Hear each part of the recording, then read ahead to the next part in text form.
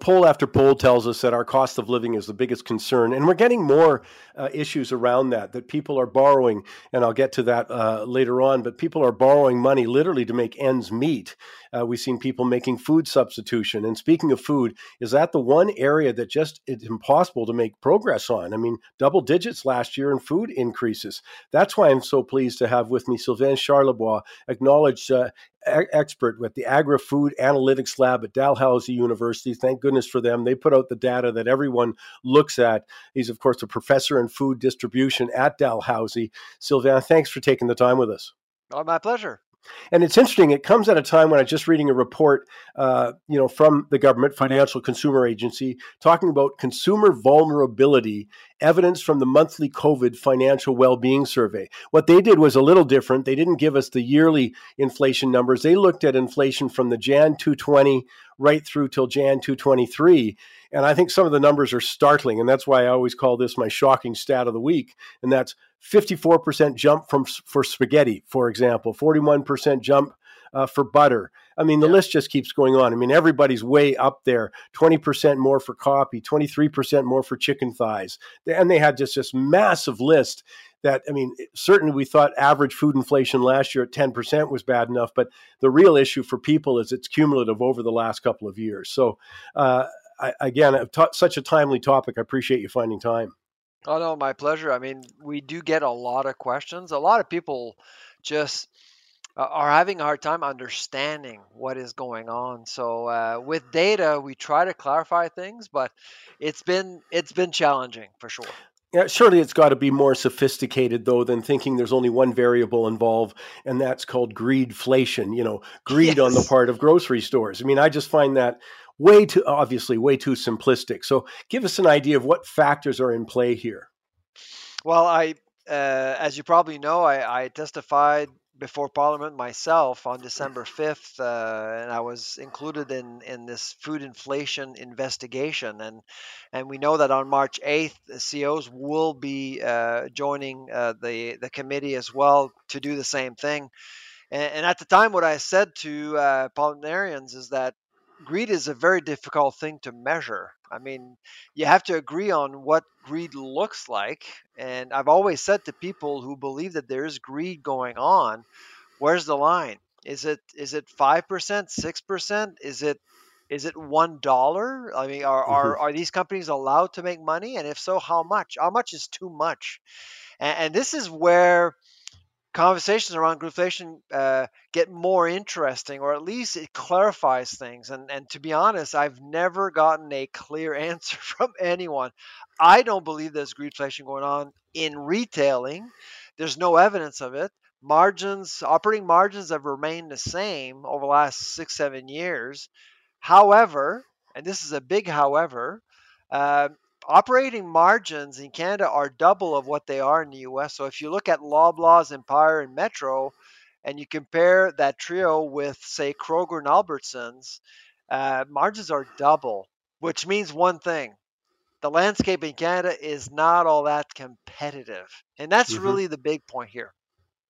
Well, I was looking at a survey that said that something like, even though there wasn't specific evidence that there's abuse by grocers, about 80% of Canadians thought there was abuse. And I'm wondering, it goes back to, I think it was 2017, and we did have a bread price fixing scheme going on that was uncovered and proven. Yep. So I'm wondering if that just hasn't colored the whole landscape. Like they did it to me before in 2017. They're probably doing it to me right now. The skepticism is deserved, I think, essentially because Canadians, in my view, feel unprotected. So we've had this bread price fixing scheme going on for 14 years. Loblaw disclosed to the Bureau, a federal agency, receive immunity as a result. Nobody went to prison. Nobody got fined. And then 2 years later, we learned that there was a scheme, a cartel-esque sort of program, and nobody got punished. And the investigation is still ongoing, almost 8 years after they disclosed. So the skepticism is absolutely deserved because we do have a system that doesn't necessarily protect consumers all that well. I guess the other side for me, though, is some of the variables would seem obvious. Like we've all complained at the gas pump. Out in Vancouver, for Yes. example, you went to 2.42 a liter. We were chronicling fertilizer cost increases here, because of the sanctions on Russia and because of the high natural gas prices, because we had shut down natural gas production. So, et cetera, et cetera. But I thought there was some very obvious factors that were contributing. And we can start with something everyone understands is the food's transported, to Yep. the grocery store. Well, I mean, there's absolutely no doubt that transportation costs went way up. Yeah, absolutely. I would say that, I mean, we are looking at a global phenomena, and I think it needs to be underscored that it is a global phenomena. When you look at Canada's current food inflation rate compared to other G7 countries, we're number three. We have the third lowest after Japan and the US at 10.4%. And if you look at the gap between inflation and food inflation, we're at 4.5%, which is about average. Mm-hmm. Okay. So we're doing okay in the grand scheme of things. And what has pushed prices higher globally? Supply chains, and that is linked to higher energy costs, labor issues affecting the entire system. Ukraine made input costs higher, and of course, climate change. Look at what's going on in Europe, in the UK. There are shortages, major shortages of produce. That's due to energy costs and climate change down south, where there were droughts. Last fall, we got hit ourselves with lettuce. We couldn't actually get leafy greens from California, if you remember, but we were able to actually buy ourselves out of a problem by buying lettuce out of Mexico, Arizona, and Europe. So we're a rich country. We're not going to run out of food, but things are getting really complicated with climate change, and it comes at a cost. We are paying more for weather patterns. Well, and your other point is so well taken. I mean, it just exposes the oversimplicity of saying it must be our grocer or local grocery store or grocery Yeah, change, because how does that happen in Europe? If you know what I mean? Like, I really that's think a right. Canadian Well, grocery chain, and having the third lowest yeah. prices, I think that'll shock a lot of people when you look at, food inflation. I think it's the reason why Galen Weston has become one of the most hated Canadians out there. I think it's by design. I mean, first of all, there's not one other nation in the world where you actually see the CEO on television every night selling you stuff. Okay, and so he's the persona, and he's not the ambassador for one company. He's the ambassador for the entire industry. So he Hmm. became a target, an easy target. People can relate to grocery stores, and they can relate to a face. I bet you most people don't even know who the CEO of Empire is and who the CEO of Metro is. I Hmm. I know who they are. I've met them, but most Canadians don't care or don't know. And they'll be testifying next week, but the target next week is absolutely going to be Galen Weston, the guy dressed in yellow on TV every night. Yeah. Well, I'm And thinking of. yellow is just the worst color, when you're in this situation of inflation and trying to convey to the public you have great products and you're dressed in yellow while people are suffering with higher prices. It's just not the greatest color to go with. As you're saying, though, I mean, they're dealing with higher wage costs now. Interest rates are up if they're borrowing. I mean, property taxes are up. Yep. In different areas. I mean, I guess my whole point, though, is let's get a little more sophistication than suggesting it was, simply greed. And I'll give you one example that Agri-Food Analytics and Dalhousie brought to my attention, and it's one that made perfect sense. You get supply chain problems. Slower arriving in my store, and you get that thing called shelfflation. And I want you to explain that a little bit, but it Yep. was a factor that I wasn't including in any analysis I was doing. Yeah. So there's a lot of people talked about shrinkflation, shrinking packages, charging the same price. That really upset a lot of people. But shelfflation is hidden. And with fewer people around, with supply chains running more slowly, the shelf life of a lot of products is compromised as a result of a lengthier, I guess, period to transport anything. And so, what has happened over the last several months or several last couple of years is that we've seen more products reaching the market, but the shelf life it has lessened. It's much Mhm. shorter, so you'll end up buying products at the store, and you have to throw it away prematurely at home, and that ends up costing you money. Which is why, and of course, it's costing you money as a consumer. But it's also costing money to grocers, and someone actually has to cover the cost of waste up the food chain as well. And I think I wonder if not everyone listening today hasn't experienced that. I Oh, immediately some things come to mind where, as you say, didn't we just buy this yesterday and we're throwing it yeah. out, or there's And mold sometimes appearing? it's like dairy, for example. Mm, Sometimes people, I know for a fact that a lot of people have had to thrown out dairy products, fluid milk or whatever, even before the best before date, yeah. just because there was a breach in the cold chain, something broke, because cold chains are expensive to run.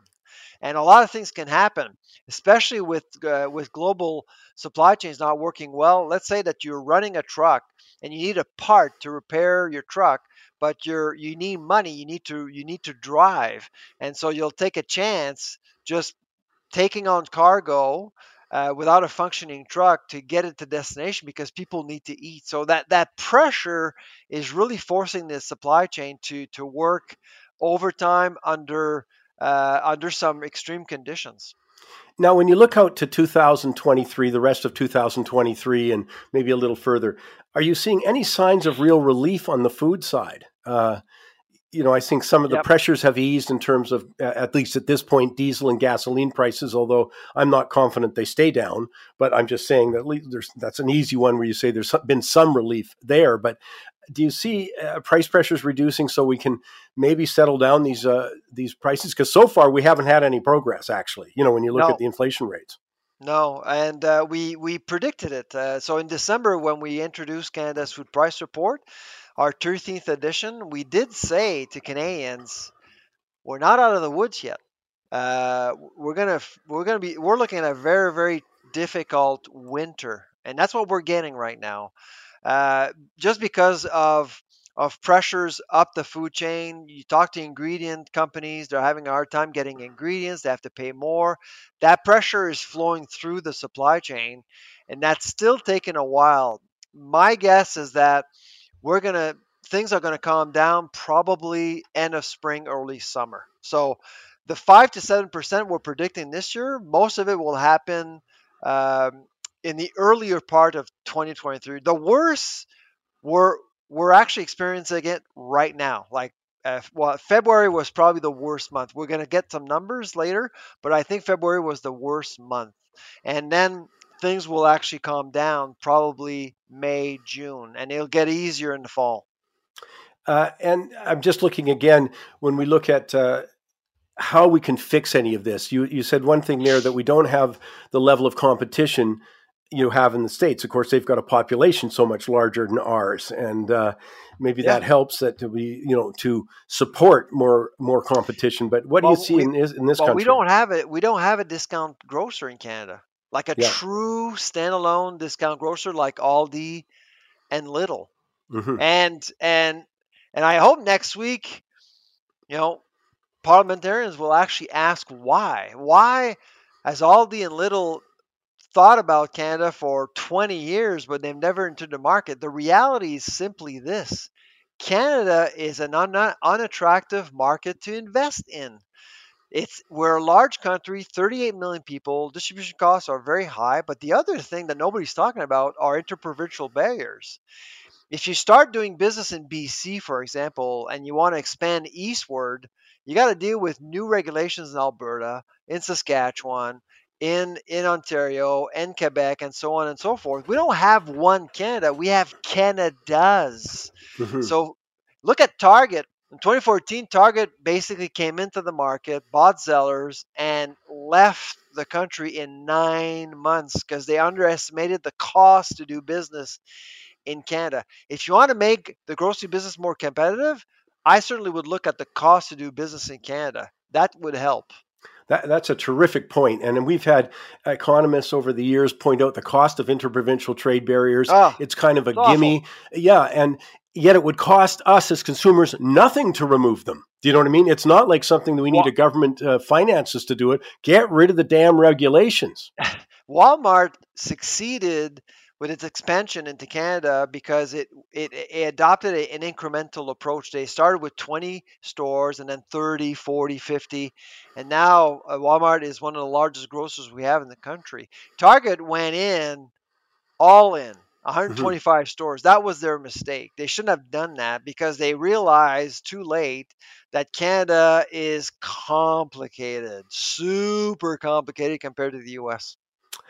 And again, and this is the thing that I'm interested in when you testified in December. What did you find the listening was like? Were they hearing you, on topics like this? Well, it was kind of weird because it was the first session of the investigation, and I was in with Loblaw and Empire. And Michael, as you may guess, I wasn't a target. Yes. And they were asking questions about greedflation and prices to them. They were using me to validate some of the questions. What I found really strange is that they were asking an academic to validate answers in real time in front of an audience, which it was a bit surreal. I've testified, I think, about 15 times now in my lifetime. So I'm no spring chicken. I've been there before. But that session, I saw a committee that was not prepared, was not asking the right questions. And I'm hoping that next week with CEOs, they'll be asking the right questions and they'll be listening as well. And I hope the Canadian public is also listening to points like you're making on that score. We're not a good place to do business. Interprovincial trade barriers, things that have been mentioned, researched, in the academic or the economic community, and yet no progress made, despite it lip service. And this is where we're feeling it directly. Exactly. When it comes to things like food prices, that impacts the most vulnerable the most, as all of these mistakes are. Who gets hurt the most? It's always at the lower end of the financial realm. And it's just an incredibly important subject. And it's just one I want to congratulate you and your team there, because very few people are doing such first-class work on the most, as I say, the key component of our cost of living right now is food costs. So Agri-Food Analytics at Dalhousie, great job. And Sylvain, I know you've got other things on today, so I really appreciate you finding time for us. Well, thank you, Michael, for the invitation, and all the best. Like I said, things will get better. Not yet, though. Okay, well, I hope we can visit again in the near future with a lot of good news. Thank you. All right, take care.